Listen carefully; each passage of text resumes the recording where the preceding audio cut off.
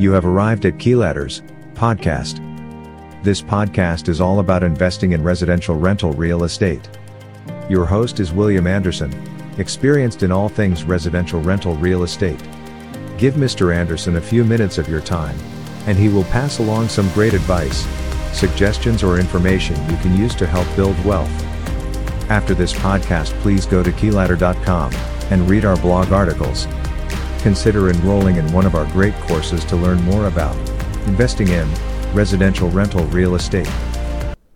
Thank you for coming to Key Ladder.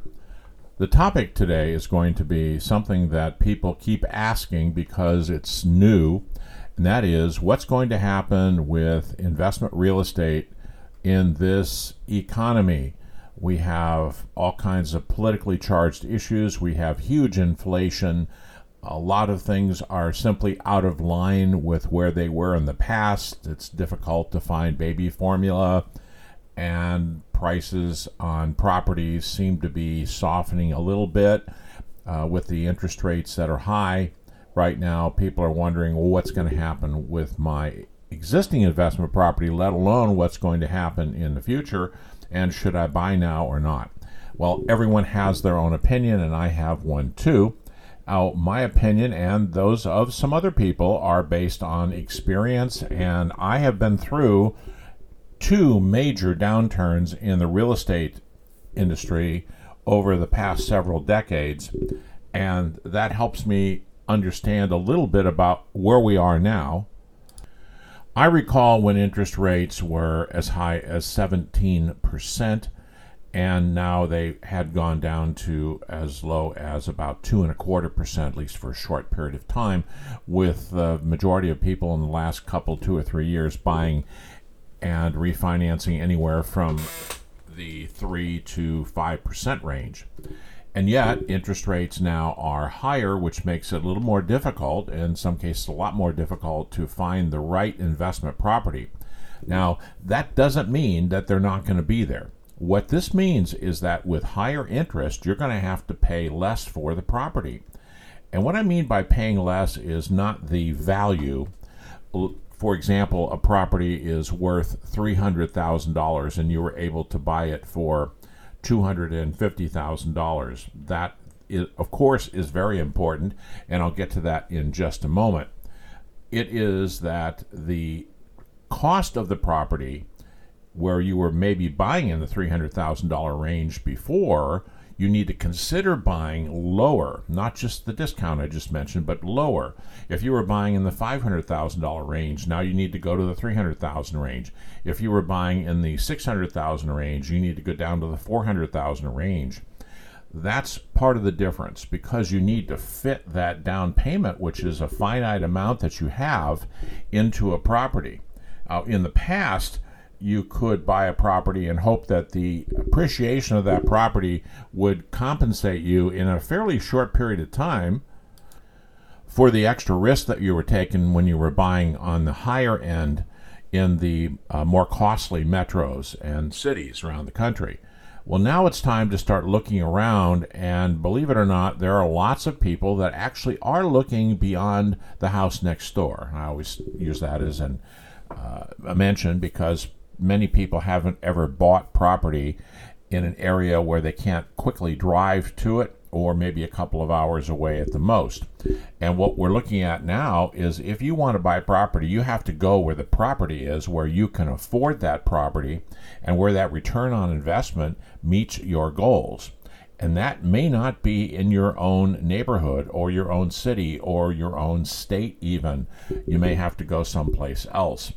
The reason for that is to, as I mentioned, scale that price point down so that you can afford it. That's the first step, okay? The next step is to buy right.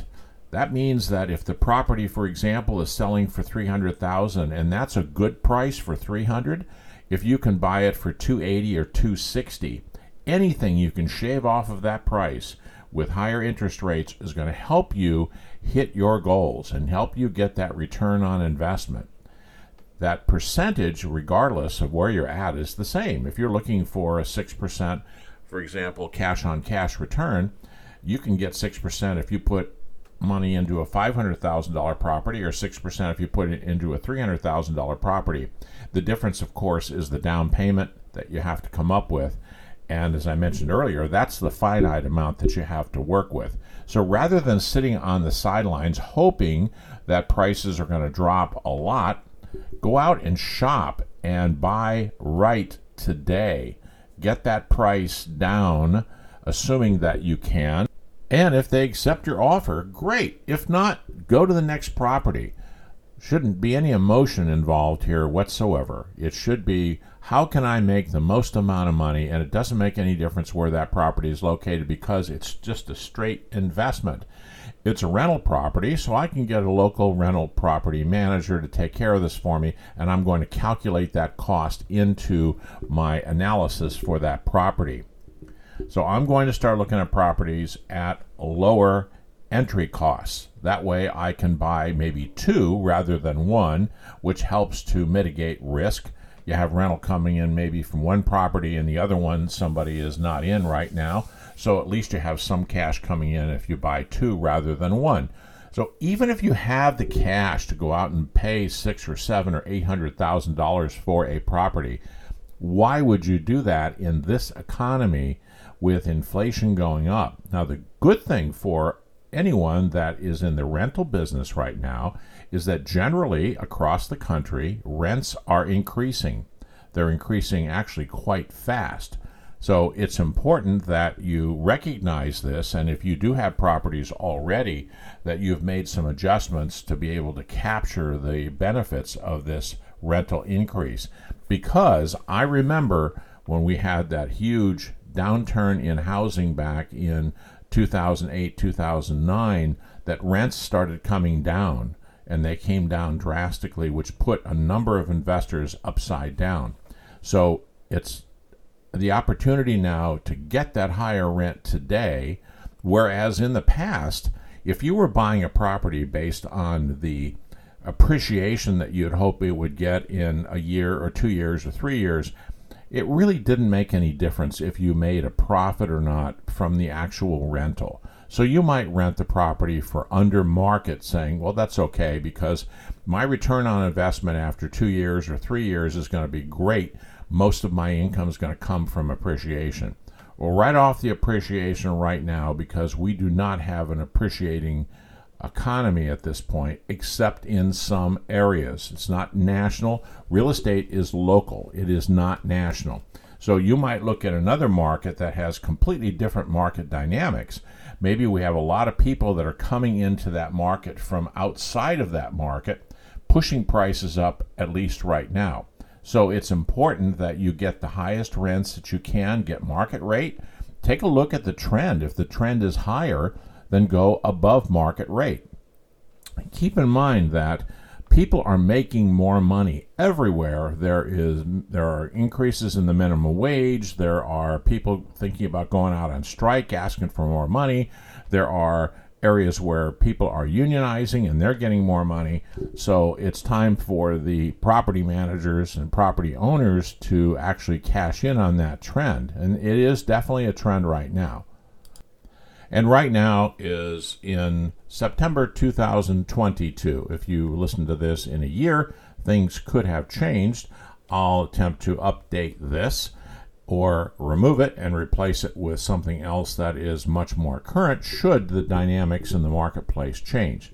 Now, one question people ask me, and I have answered on various forums and on Quora, where over 1 million people have looked at my answers, is that I am cautious, but I am still in the market. I'm going to pay attention to the signs out there, and if I see an opportunity when I'm ready, I'm going to take that opportunity. I'm not going to sit and wait and hope and wait and hope. There are risks that you have to take in life, and one of them is when you buy residential rental property.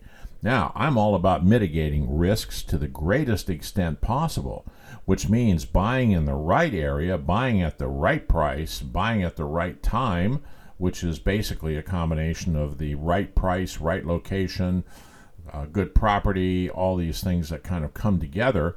And that's not every day. So the opportunity to find those deals may or may not be as good as it was, but consider this. A lot of people that bought vacation rentals, for example, are going to end up putting those on the market because they bought them during the COVID period of time when they just thought, hey, I can go out there and I can work from home.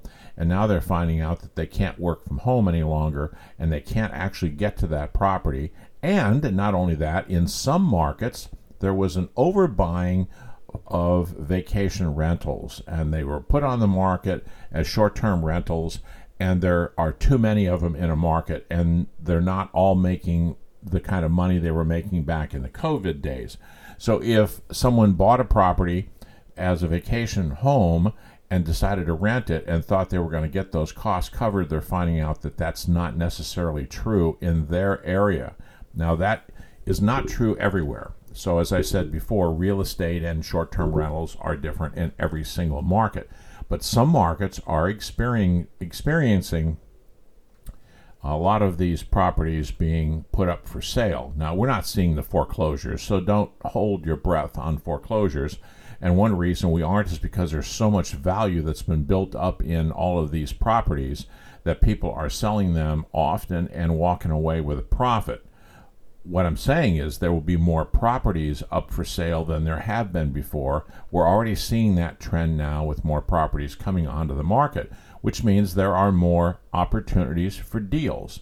Now, there will be some desperate people out there that are sitting on a lot of equity, but they can't keep that payment going. They lost a job, or they did what a lot of people did, was if they had two incomes, one of the persons stayed home and isn't working now, and the single income cannot support that property because of the lack of income coming in, as I mentioned before. So all of these things are happening out in the marketplace, which is good opportunity for investors to take a hard look and say, hey, it's time for me to jump in. And then you start using all of your analytical tools, everything that you would have learned if you had taken one of our courses at keyladder.com. And then those courses would teach you what you need to know in order to be very, very successful investing in residential rental real estate. Well, that was a plug for our courses. As I'm wrapping up here, please go to keyladder.com and check out our courses and read our blog articles and listen to our other podcasts. Well, thank you for coming, and I'll keep you updated.